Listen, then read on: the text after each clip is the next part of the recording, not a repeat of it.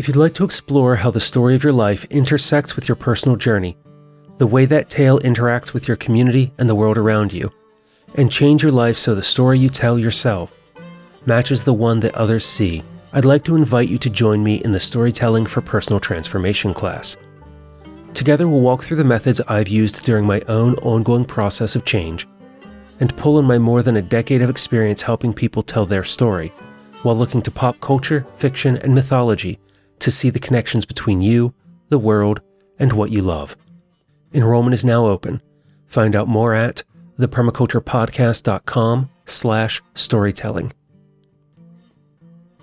If you feel comfortable with your personal story, but would like to improve your design process or the way you communicate about what it is exactly that you do, I also offer one-on-one sessions in Storytelling for Design and Storytelling for Business. Contact me directly to share a little more about yourself and see if either of these programs would be a good fit for you. Email show@thepermaculturepodcast.com, or you can call or text 717-827-6266. Now through the end of October is the annual Summer to Fall fundraiser, and your support is vital in deciding if the Permaculture Podcast continues for another year. Give a one-time donation online at paypal.me/permaculturepodcast, by mail, Scott Mann, 210 East Fairfax Street, number 300, Falls Church, Virginia, 22046, or become a recurring supporter by joining the Permaculture Podcast Patreon community at patreon.com/permaculturepodcast. This is the Permaculture Podcast. I'm Scott Mann. In today's interview, the first in a two-part series, my friend and colleague Dan Palmer of Making Permaculture Stronger gives me a sense of vicarious joy to share this conversation with you, as he's done something that's on my list of dream podcast experiences. Dan sits down face-to-face with David Holmgren at Meliadora, and together they talk about the early history of permaculture. From David's lips to our ears, we hear a first-hand account of his days at university, meeting Bill Mollison and their initial work together, to the impact of David's second permaculture mentor, Hakai Tane. Enjoy this conversation with Dan and David, and I'll join you again after. Good to welcome you here. And I'm very excited to be here with this microphone between us and to have this opportunity to have you share the story of your journey with permaculture design process over the decades, from when before permaculture was a thing till afterwards. And so I'm really excited to take our time and draw that out and make that more available, share that with others. Yeah, and of course that's something we've worked on together in courses, our personal journeys with that.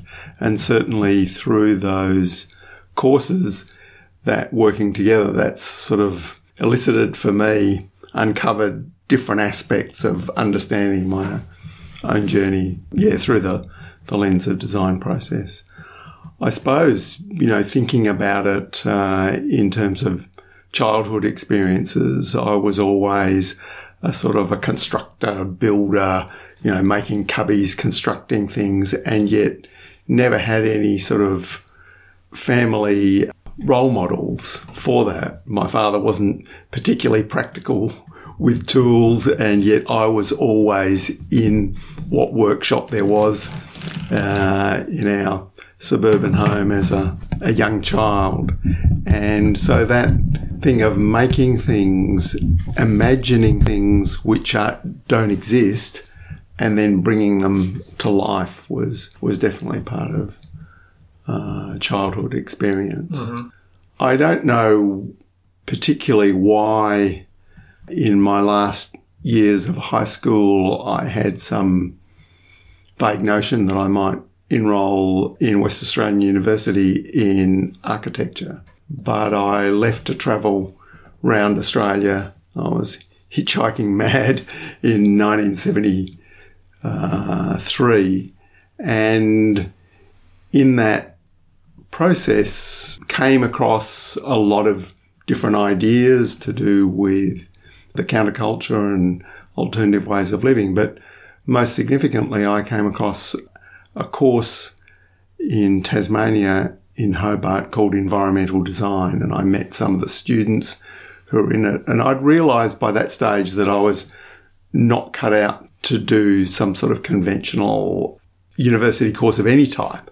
That I was too radical and free in my thinking and wasn't wanting to be constrained within any sort of discipline or, accounting for things through, exam processes. And what age were you at this? So I was 18 at that time. And this course in environmental design really attracted me. It had a situation where undergraduate students who were doing a generalist degree in environmental design were sometimes working on projects with postgraduate students who were specialising in architecture, landscape architecture or urban planning. There was no fixed curriculum. There was no fixed timetable. Half the staff budget was for visiting lecturers and outside professionals. There was a self-assessment process at the end of each semester, which then led to a major study at the end of the 3-year generalist degree. And there was the same self-assessment process for the postgraduate thing. So you got up to the final finishing line and then had to show your results. And that was to a panel that included outside professionals that you had a say in choosing as well as the staff did. Sounds suitably radical. I believe it was the most radical experiment in tertiary education in Australia's history, set up by visionary Hobart architect Barry McNeill, who saw that there was no point teaching design professionals a specific set of skills because the world was changing so fast that by the time they came to practice, those skills could be irrelevant, and that you had to teach them more how to problem solve, how to think, and that they would find and develop the skills that were relevant through that way. So, that's what really led me back to Tasmania the following year to enrol in environmental design. But as part of that first year, I explored a lot of different aspects. I was actually doing the sort of backyard self-sufficiency thing in a rented house and was documenting the organic gardens, the compost making, the baking bread at home, all of that self-reliance that I would call retro suburbia now in a rented house was actually part of my study projects. All right, yeah. But I was also involved in projects with postgraduate planning students working with urban conservation activist groups trying to stop high-rise development in the historic Battery Point precinct and, setting up shopfront information for the community to explain planning law and, plot ratios of how big you can build a building for how much open space and all of those sorts of things. So ranged across quite a sort of a diverse interest area and, met a lot of people that had come to environmental design, if you like, as refugees from all the design courses around Australia. So it sort of gathered all the radicals at a time when most people went to university in the state where they lived, whereas more than half of the students in environmental design were from outside of Tasmania. And of course, the whole interest in ecology was a huge part of that and the crossover between ecology and design. That was a theme of the school? Well, it was something that was identified as a huge area of interest of so many students and at that time, so much so that they felt they needed to have an ecologist actually on the staff, because most of the staff, of course, were landscape architects, architects and planners. And I was actually on the selection panel as an undergraduate student for the person who ended up becoming my supervisor in the course. So that, was a context where came across a lot of radical ideas in design. But I also still felt, quite the outsider. And I can remember a particular seminar that was actually about the design of the Australian backyard. and people within the department were basically decrying how terrible, backyards were designed and front gardens, and, people doing it themselves, how pathetic and hopeless it was. And I can remember being really outraged and getting up and on my soapbox and saying, look, this is one of the last things that Australians still do for themselves, is they design and create their own gardens and backyard spaces. Hardly any of them build their houses anymore. Are we a radical design school intending to extend design literacy and design capability as a universal literacy, or are we about commandeering, colonising another space, taking something else off people and professionalising it? So I have a strong memory of that being part of my early thinking about design, that design was a sort of a literacy that should be universal. Well, that's exciting. Yeah, it's exciting for me to already hear, obviously, permaculture bells going off, because there was already that pre-existing overlap between ecology and design. And then when you bring the flavour of being in control of your own design processes and designing your own spaces, you're well on that trajectory already. Yeah. And I wanted to ask, at this stage, were you being presented with, it doesn't sound like it was that kind of school where they said, here's the design process you're all going to use for the rest of your careers, but were you getting a feel for a kind of an approach to design or a process at that stage, or was it still quite open? Yeah, it was very free and open, and I suppose within the design professions, environmental design was either regarded as the best course in Australia because, it involved outside professionals. You had to do the postgraduate degree part-time and have a job in the field. So, there was a huge amount of practical reality that, was encouraging to design professionals, or other design professionals regarded as the worst course in Australia because people weren't required to actually sit at a drawing board or actually learn any particular thing, classic principles of architectural design or anything. But, I remember sort of being aware of, quite a strong interest in McHarg's ideas were, one of the ideas that was around. But there was also others that sort of involved design in perhaps a different way, like George McRoby, a colleague of E.F. Schumacher, famous for, of course, writing the book Small is Beautiful, which was published just a year before I started environmental design. He was there for 6 months teaching the whole intermediate technology notions of design in an appropriate technology suitable to scale, especially for developing countries, rather than just imposing large-scale systems that were inappropriate. So there was certainly different design contexts and also, design process, but certainly there was no clear didactic direction. The whole thing was a sort of a chaotic exploration. Really. And you said you were documenting what you're doing in the rental with the compost making and everything. Were you also paying attention at that stage to, the process side of things, or?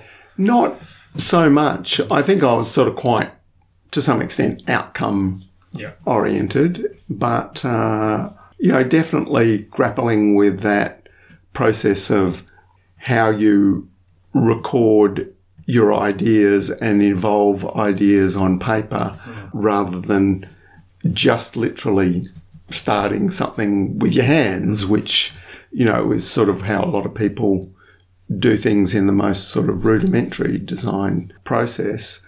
So definitely that thinking through and documenting ideas and then sort of implementing those, but, pretty sort of, I suppose, limited investigations of the process. But it was in that first year that my interest really gravitated around food production and more broadly agriculture as humanity's prime way for providing for its needs, and looking at that crossover between if you like, landscape architecture primarily as a profession, you'd say, and ecology and how that applied to agriculture.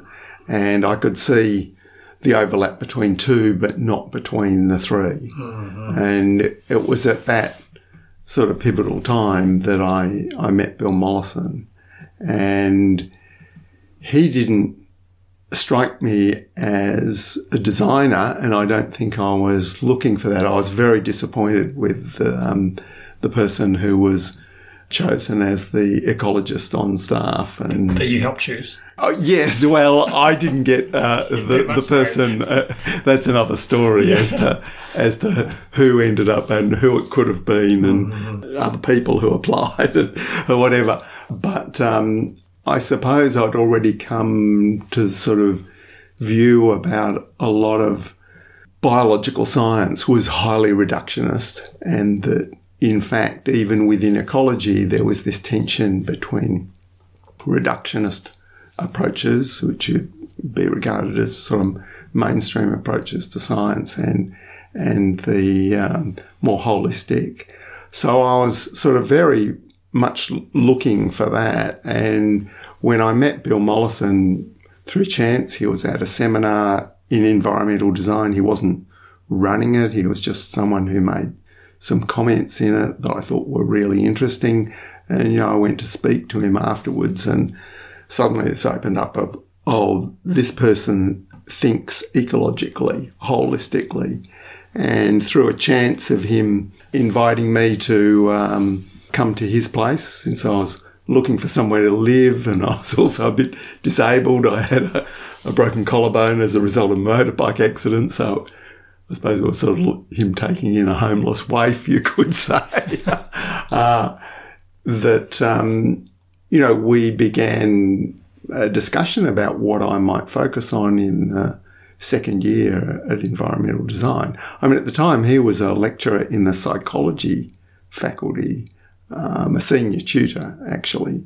And so, the connection with design was sort of really not through him at all. And in a lot of ways, I didn't particularly, as I worked with him, see him primarily as a designer. Mm-hmm. I mean, an amazing polymath, genius, and primarily an ecological thinker.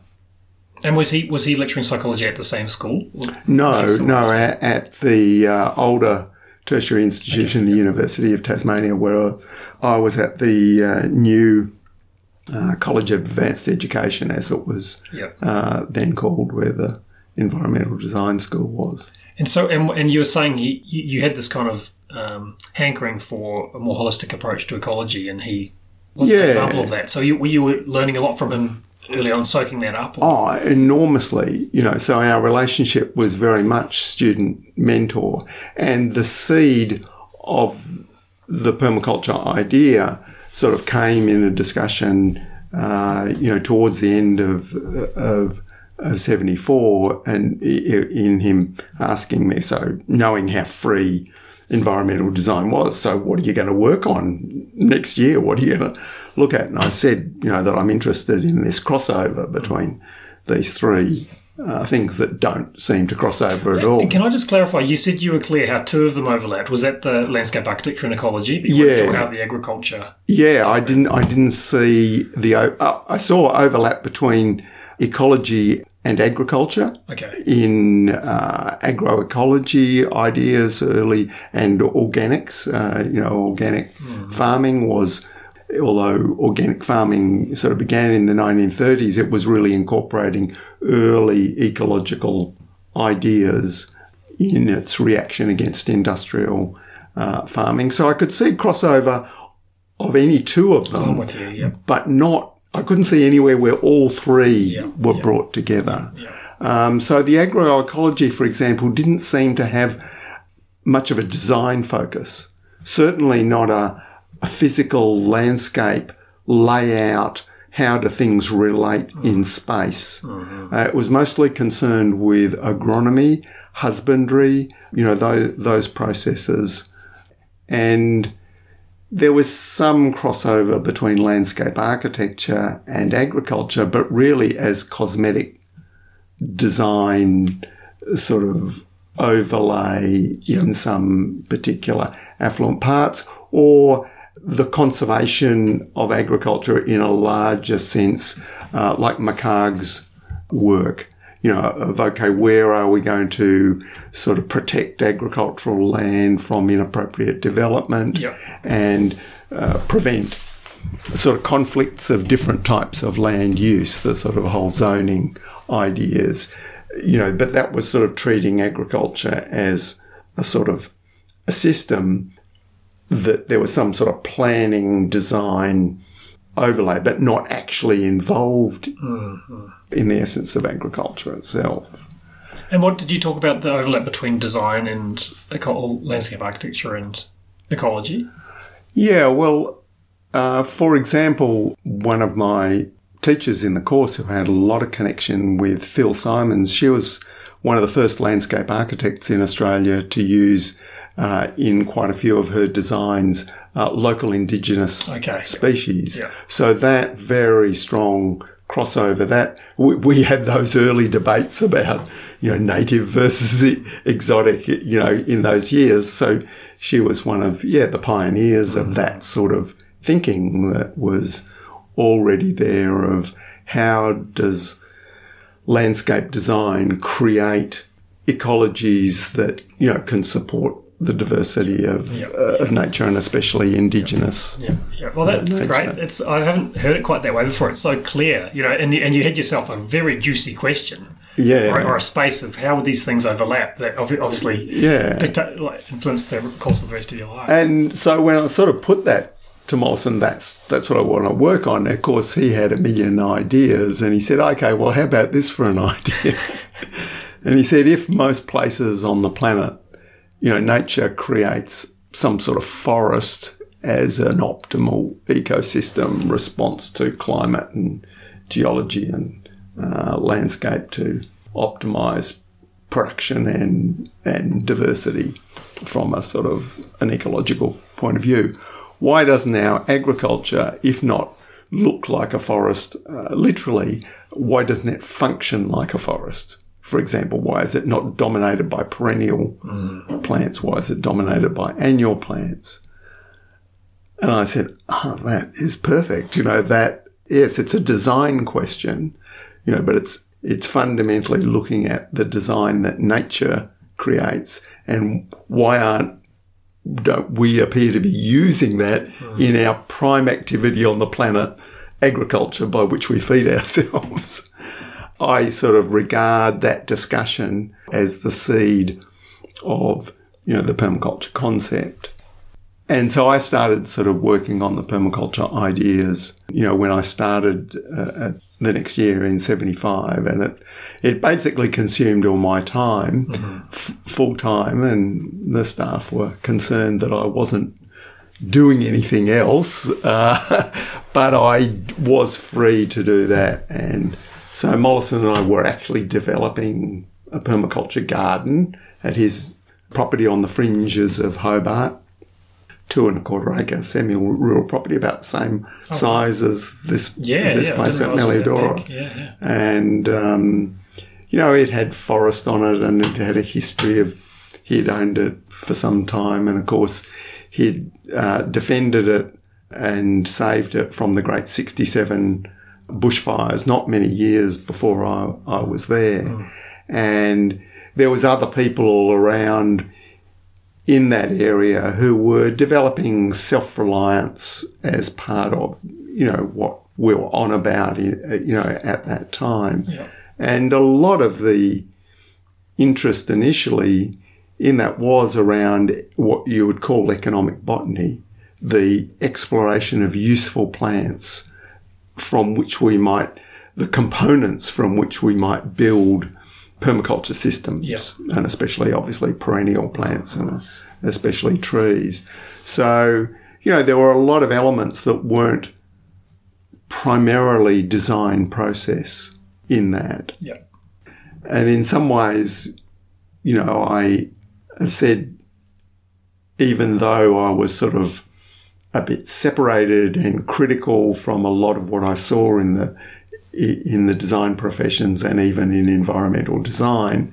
And I was sort of off on this other tack, and, Mollison as my mentor, who was not really a designer, that in a way the design side of permaculture sort of in a way came more, I see, through the lineage of environmental design and the radical ideas of design that were part of that school. And at this stage, in terms of it's a pretty.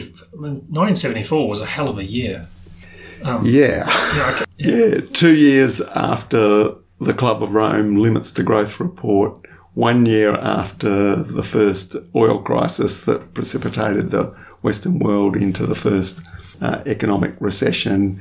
Of course, 1972 was also the election of the Whitlam government in Australia after 23 years of Conservative government, and a whole huge sort of cultural explosion of different ideas and different possibilities, which sort of led to the great constitutional crisis of 1975. And of course, it was the end of the long-running war in Vietnam and eventually the American defeat in Vietnam. Of course, Australia pulled the troops out in 72. So there was a huge sort of social and economic and political turmoil at that time, and an openness certainly in academia to sort of new radical ideas. So environmental design as that radical school ran from 1970 to 1980, and then it was basically emasculated, turned back into a conventional design course, and moved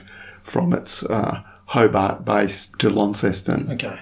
So it's very sort of emblematic of the 70s. Mm-hmm. You got your timing right. You worked out well. Yeah, the timing for permaculture, generally the huge interest there was in those sorts of ideas and, related ideas in science, for example, the whole embodied energy concept, how we use energy as a measure of human systems. In 1979, I went to the ANZAS conference in Hobart, and there were 5 papers on net energy analysis of agricultural systems. Move forward a decade, there would have been none of that. So there was a huge interest in all sorts of things that, included also design process. I mean, just as an example of that first year I was there, that project worked on with the Battery Point Urban Conservation. There was another project working as consultants to the State Department of Planning as to how to do for the first time a strategic plan for Hobart with community consultation. Because up to that point, planning had just been engineers and stuff deciding, where they imagine freeways are going to be built and new urban expansion and whatever. And so all of those ideas of people being involved in design process in things that affect them at that social level was, of course, part of that. That was in that period in the atmosphere. And would you say that the period of, I guess, in a way, it sounds like that pivotal conversation about what you're going to do with your project next year was a kind of a moment, and then did that culminate with Permaculture 1, or what was the... Yeah, well, I think in a lot of ways for me that did culminate in the publication of Permaculture 1 in 1978 and the huge interest that there was, whereas, for Mollison that was a stepping stone moving out of the university, giving up his tenured position and going to sort of spruik permaculture to the world, not just through the counterculture and the first areas of interest, but sort of more broadly and huge popularisation. Whereas I felt at that time not quite a fraud, but I didn't have the broad base of experience that Mollison had in so many areas, being a generation older me apart from anything else. So my interest was in building my practical skills, and I decided I definitely wasn't. In 76, I completed the environmental design degree. I didn't go back to do the postgraduate degree because I was actually at that stage so, I suppose, sick of or beyond wanting to think about things academically, and I wanted to do things with my hands. And initially, a lot of that, well, it already was happening as gardening, forestry, ecological hunting, but also a big role in building and, built a big timber barn on a property that Mollison and I and others had bought and to develop as permaculture place. And then I worked with a friend of mine who was a builder who was my age and ran his own building business as his offsider. And we were doing, quite complex building projects and learning by doing. And really for me, I didn't like the idea of design in whatever field disconnected from the practice of, if you like, implementation. Yep. That separation, it wasn't really viable. Mm-hmm. And apart from its sort of class implications of there's the designers, then the plotters who implement it, I didn't respect any of that sort of idea. So I was much more sort of interested in sort of doing stuff and building a skill base. But in that process, I went through several years really, I suppose, beginning about 76, with starting to build a skill base for advising other people. Mm-hmm. So it was self-directed apprenticeship, really, working on other people's projects, some paid, some voluntary, doing the odd design consultancy. And then that led to my mother out of the blue buying in late middle age 180 acre rural bush property on the far south coast of New South Wales. And I thought I need to go and help her get set up and build a proper passive solar house and get gravity feed water supply systems and, appropriate fencing so she can have gardens and it be fire safe and in fact sort of implement all those ideas. So I'd been working at that stage, continuously from when I left environmental design at the end, graduated at the end of 76 to 79, those 3 years, I'd worked, incredibly in lots of different ways, but I'd also discovered my second mentor, really, in New Zealand, Hakai Tane, who sort of in a way I regard as my second mentor in permaculture. So I met Hakai at the Down to Earth festival organised by ex-Deputy Prime Minister Jim Cairns as part of the countercultural movement in Australia, the Down to Earth movement. After I'd been there at that festival with Bill Mollison, where there was this huge interest in permaculture, I hadn't seen Bill for quite a while, and we ran a workshop under a big shady tree that about 150 people came to. And anyway, I met Hakai after that workshop, and we wandered around this 1,000-acre grazing property, exploring things and looking, after he had given me a comment about something that Mollison had said that just made me sit up. He said, Mollison mentioned that this degraded grazing land needed gorse spread over it, which is, of course, a noxious weed, so it would improve the land, damaged by all the sheep overgrazing, typically sort of confrontational sort of thing. Hakai said, I'm not sure that I agree with Mollison about gorse and I thought, this is going to be a conventional argument about invasive exotic species. And he said, I think briar rose is a more appropriate species for this, which is, of course, another spiny, noxious weed. And, I thought, who is this guy? What does he know? And, we spent a whole lot of time looking around that landscape, and his knowledge in reading the landscape just fascinated me, and we spent days together. And he invited me back to New Zealand to help set up permaculture in New Zealand, the Permaculture Association of New Zealand. He was already a member of the Farm Forestry Association of New Zealand, the Soil Association, the Organic Organisation, and the Tree Crops Association.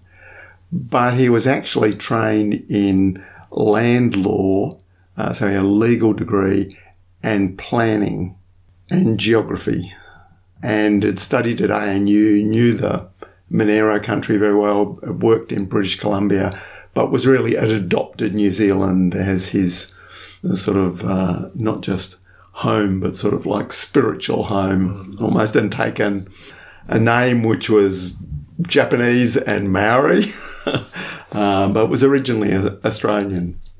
And again, much older than me, but not as many years difference as with Mollison. So in working with Hawkeye in New Zealand in 1979, and then 79, and then again in 84, he taught me a lot about the whole land systems approach to understanding land. He'd actually done the land systems study for the New Zealand Lands Department in the high country, dry cold grazing country of the South Island. So mapping all of the land in a way that integrates the geology, the topography, the climate, and what he called the biophysical resources that express those underlying energetic and geologic forces in soils, plants and animals. And that was the basis of what we would call sustainable land use. You had to sort of have everything mapped onto those things, both at a large scale, but also down at a fine scale. Can I ask, because I know you learned a lot of holistic ecology with Mollison, and I know you moved around the country a lot. And so what was the difference in reading landscape? Was it kind of like going deeper, or was it in a different direction? Or look, I was already in that process of reading landscape in the early research for permaculture, because I would go and visit old forest arboreta and abandoned gardens, places where people had done stuff and then nature had sort of taken over. I found those much more interesting from a permaculture point of view, to give instruction as to what is this sort of intersection between humans doing stuff and nature doing stuff, than going to some pristine wilderness.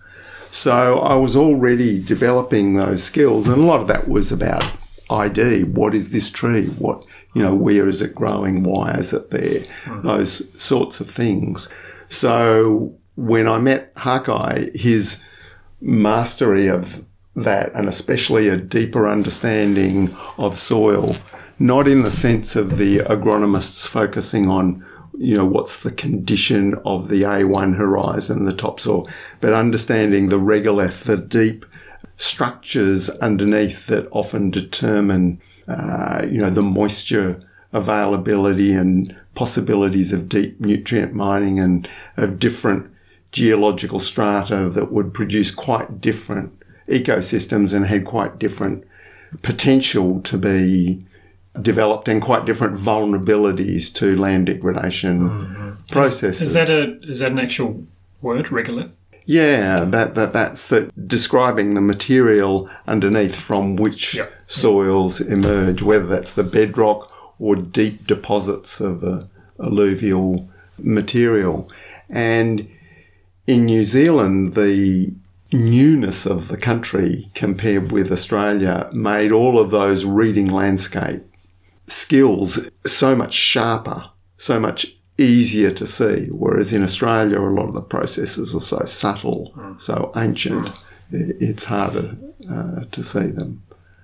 There was also understandings that Hawkeye convinced me that the sort of permaculture vision of broadacre integrated land uses of agriculture, horticulture, aquaculture, beekeeping, forestry, all of these things being integrated together couldn't come about under our freehold land tenure system. So that understanding, like from land law and from history of our ancestors before modern land title and the enclosures of the commons and all of those issues, learnt that, the way we own and control land is actually a huge factor in how it could be designed. So it was sort of drawing me into understanding those sort of cultural, institutional forces that shape design. But I suppose the most important really learnings with Hawkeye was clearly moving away from a sort of master plan, architectural, design it on paper and then implement it idea, which is always a bit problematic when that methodology was taken from designing a building to firstly trying to design a garden, because you're dealing with biological entities that change and a whole lot of complexities about soil that you don't fully understand, or shifting it to urban planning where cities are so big and complex that it's not sort of really possible for that to work. You could say, of course, that, Christopher Alexander was very strongly critiquing that within architecture too, that it doesn't really work. And I was sort of vaguely aware of that critique because Alexander was one of the thinkers that was, influencing people in environmental design. But because my focus was more biological, I didn't sort of pick up so much on his work. But Hawkeye sort of really introduced the framework of strategic planning, which had sort of become a tool in the planning profession, but really came out of the military, as he explained it, where they had to act with limited knowledge and where they didn't control all the factors. Yep. And that idea of having frameworks of action, but you don't really know how that is going to express itself in final design form. And we started applying that to how does that strategic design process apply to what we call tree crop agriculture, or the interest of how do you not just have grazing animals around a landscape or annual crops, but these permanent long-lived structures of tree crop systems that were sort of a lot of our central focus, because like me, he was a tree crop nut. He was, obsessed with trees. And so, that application of that sort of design process was very much part of the learning from working with him. This is really, really fascinating. And you were saying earlier before you even met Hawkeye that one of the reasons after the origination of permaculture, where Mollison took off around the world and made it public, shared it, and you had that sense of wanting to get more hands-on skills and building skills, and you mentioned the you had a sense of that it wasn't viable to have a separation between, even if in some cases, white-collar design and blue-collar implementation, but that was already an irk, and it sounds like... Yeah, Hawkeye, very early on. Yeah, that was already there, and then Hawkeye really helped you. Yeah, because he was very sort of practical, hands-on, as well as working at this high-level consultancy to government and even business. But later on, he did a review of maybe it was before that time. He had a consultancy working for the state government of New South Wales to review the Sydney Basin regional plan, the whole of the Sydney metropolitan area. It had become a political hot potato internally, and they decided, unusually in those years, to get an outside consultant.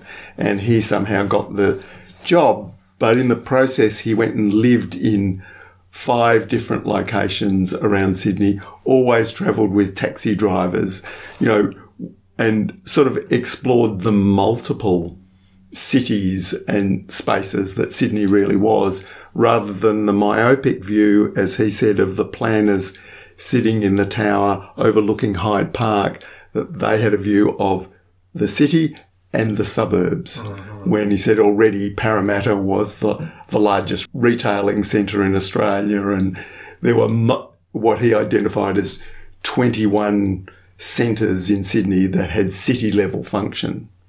So he was an iconoclast in many different ways within the planning profession, but he was also a beekeeper and totally, hands-on person, that practical doing as well as, design and thinking. Incidentally, I just had a flashback of there was a permaculture convergence in Sydney some years back, and it was pretty amazing because Hawkeye came and Bill Mollison was there, yes. and you were there, and Peter Andrews was there from Natural Sequence Farming, and I remember Peter talking about how Hawkeye, I think early on, had actually helped him get started with natural sequence farming. Yeah, well, I think the connection was that Hawkeye was asked by the bankers who were funding Andrews, and he was in financial difficulties, and that I think it was the bank, the Westpac Bank, asked Hawkeye to assess whether this guy's stuff had any validity, and he got to know Andrews really well, and he said, yeah, this is absolutely fundamental. And I remember Hawkeye telling me about it long before, Andrews became, better known. But they were 2 very strong characters, and not atypically they had a sort of falling out later. My understanding of that was actually that Hawkeye saw that Andrews' insights included a lot of Indigenous knowledge, and Hawkeye thought he should acknowledge that more strongly, because Hawkeye was very strong on that Indigenous knowledge, but he was also so challenging in thinking about all of those things as well. Yeah, so he was a sort of big influence on the whole design process. In 1979, he encouraged me to get a camera and record what I see in the landscape. So he sort of really put me on that lifelong journey of reading landscape.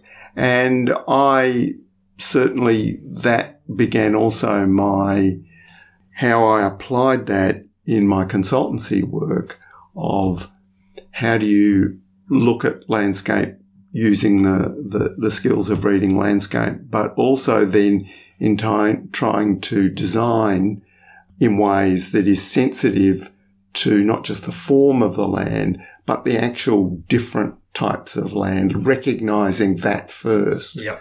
So using that land systems approach, which had mainly been used at a macro scale, bringing it down to a much smaller scale of permaculture sites to say, okay, where's the changes in the land, and understanding those first and mapping those before you start carving up the land into its uses or allocating it to different things. And of course, you're well and truly into the domain of design process here, where a key part of it has to be deeply immersing in what's already there, what's happening, what are the land units.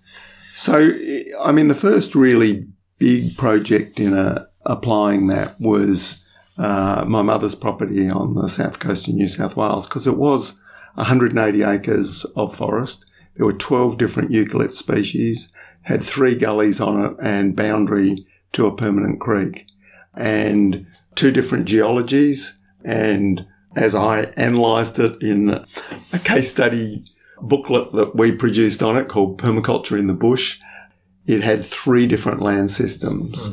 And I sort of used that macro stand back from look at the big patterns first before going down into the details, looking across the landscape and saying, okay, where are potential house sites, identifying 5 of those and then checking them against different criteria. So I started, that sort of using ways of scoring things to come to complex decision making, where is rather than getting locked into single factor design, so a lot of those sort of processes. And it was also interesting as a design process for me in that I had the contour maps and I had photographs my mother had taken and I had her to interrogate, but I actually didn't get to the property for 6 months into the project. Mm-hmm.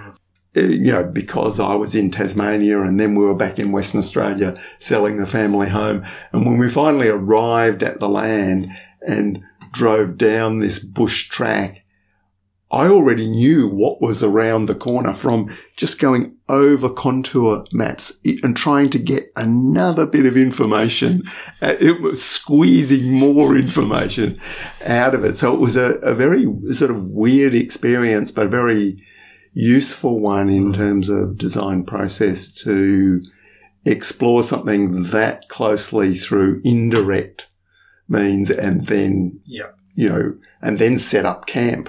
And that very process of, no, don't make any assumptions. You've got a whole lot of stuff in your head.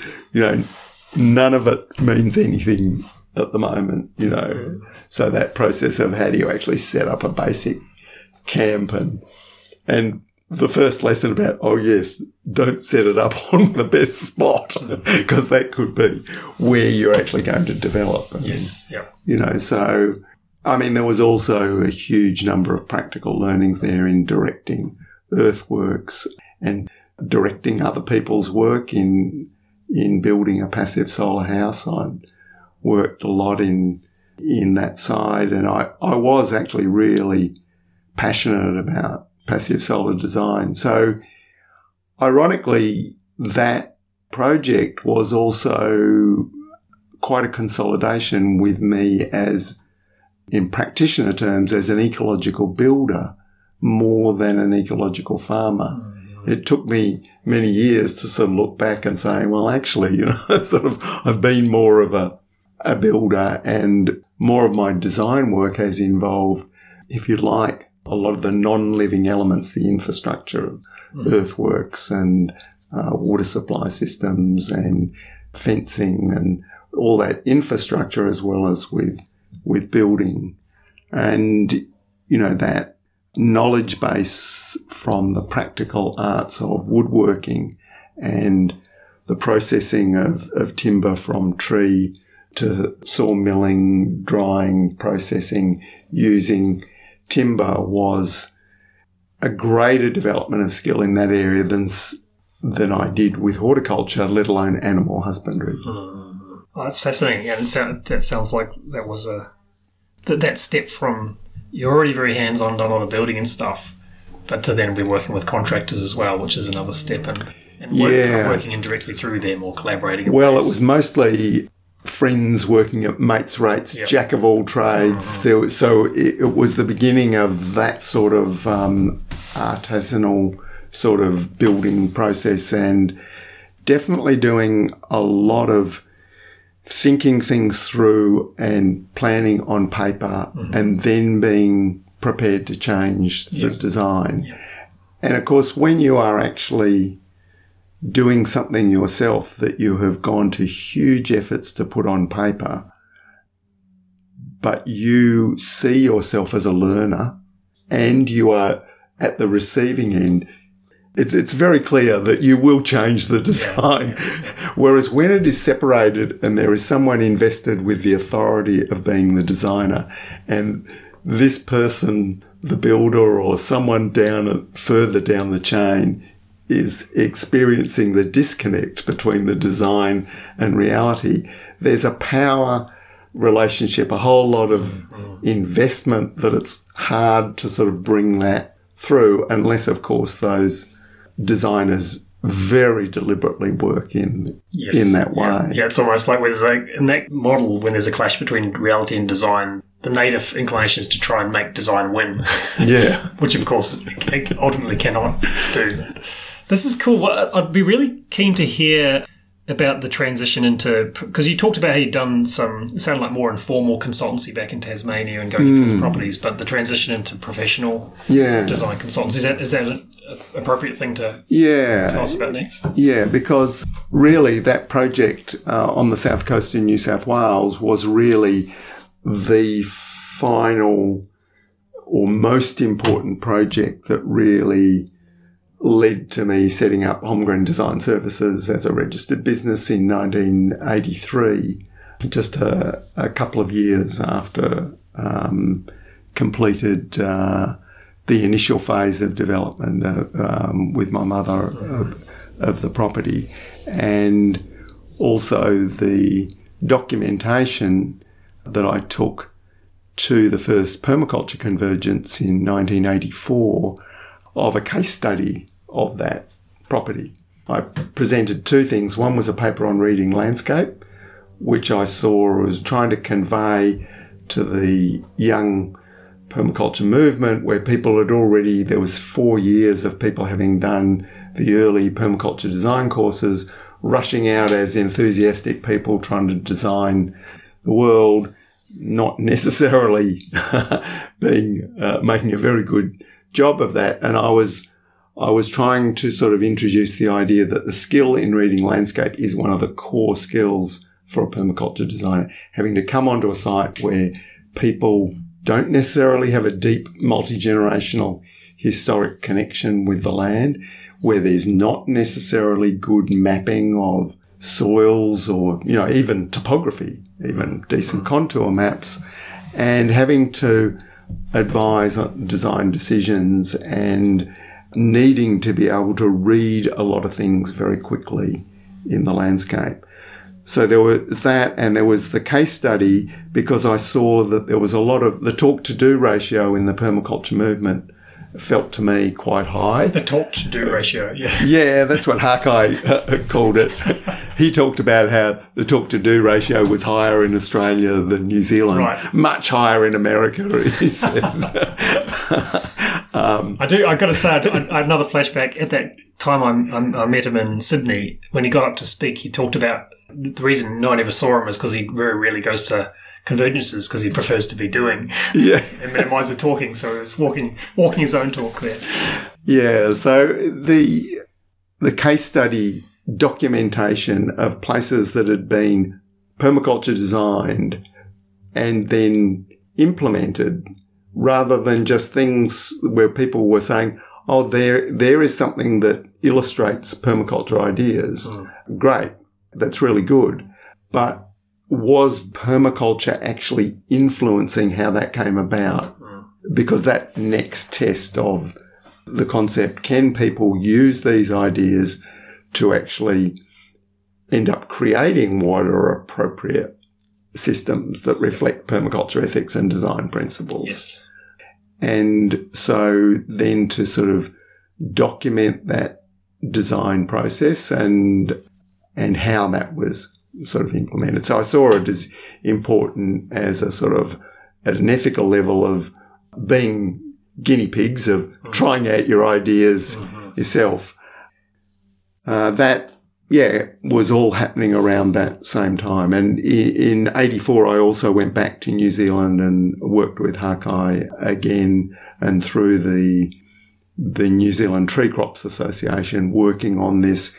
How do these ideas apply to actually implementing the transformation of pastoral landscapes into multi-purpose tree crop dominated landscapes? Would you be able to just say a brief word? I know you've talked to me in the past about how you grew up in a very free-thinking, kind of rational, intellectual household, and you've told me a few stories over the years about how during your time with Hakai, he bought, he'd give you spontaneous lectures about Lao Tzu, and he brought a sort of Eastern mysticism flavour. Did that have any impact or bearing or relevance to design process? Well, actually, that reminds me, yes, of a story I have told a few times. I suppose I would see myself growing up as a super rationalist.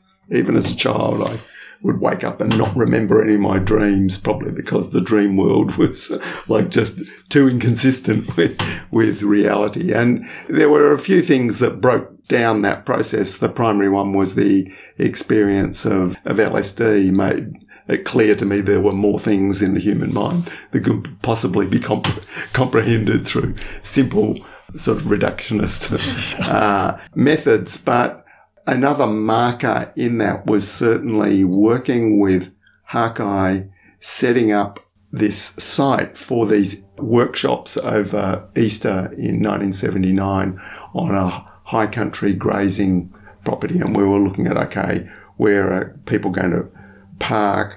Where's the sort of the camp kitchen going to be? Where's the sauna by the stream? And, just designing a sort of a small festival space. Mm-hmm. And both of us as designers, just running through all the factors and, like, oh yeah, but what about this? And then, the circulation here, or, like, what if that's wet and et cetera. Anyway, we got to a sort of a bit of a stumbling point where there was this one option over here and one there. And we'd sort of run through a few of the factors.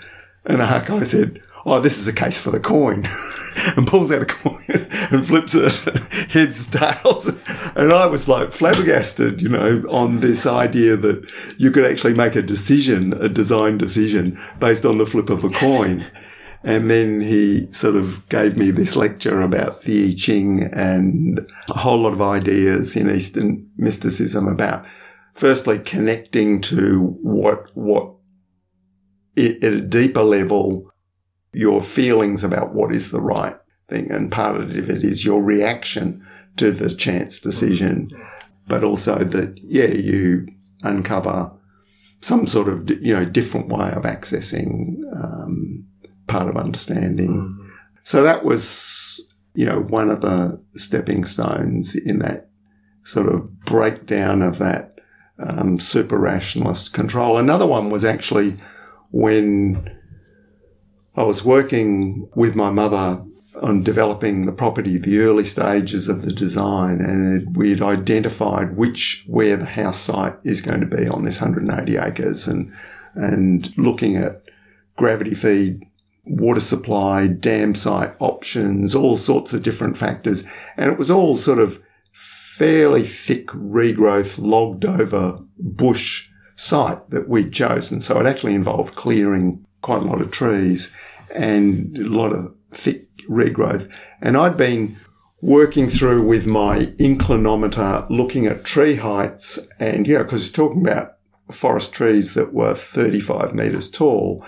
And okay, how are we going to make the clearing, minimising and retention of trees that want to keep and get full sun access into the passive solar building and full winter sun access to gardens. And you're trying to do that through thick young regrowth and big emergent trees. And I'm sort of using the inclinometer, looking up at tree canopies, sun angles, working backwards and forwards. And this is over a period of more than a week wandering around in the bush. And in the meantime, my mother had wandered in and found this old box that had been left with some rubbish. And she stood up and she said, I reckon the house should be about there. And as I worked around, I ended up coming back to where the box was. Now, it may have been sort of completely dumb luck, but, it was that sort of, finally that rational evidence-based process actually somehow connecting with something that came completely intuitively. Mm-hmm. And that was David Holmgren, interviewed by Dan Palmer. Find out more about the development of David's demonstration site and other work at meliadora.com. Dan is at makingpermaculturestronger.net. Together they're working on a film project called Reading Landscape.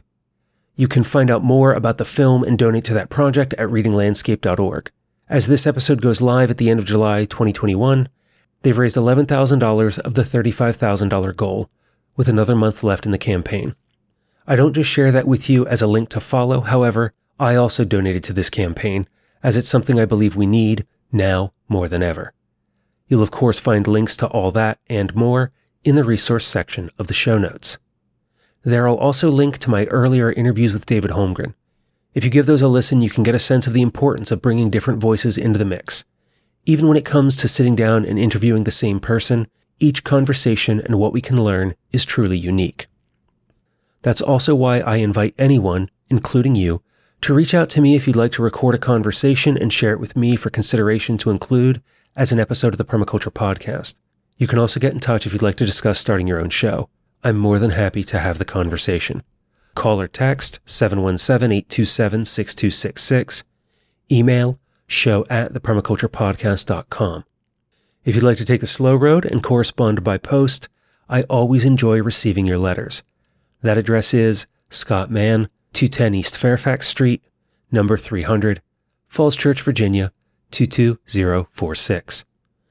I'll join you again in a week or two with the second part of this conversation between David Holmgren and Dan Palmer. Until the next time our paths cross, spend each day considering your design journey and own unique story while taking care of Earth, yourself, and each other.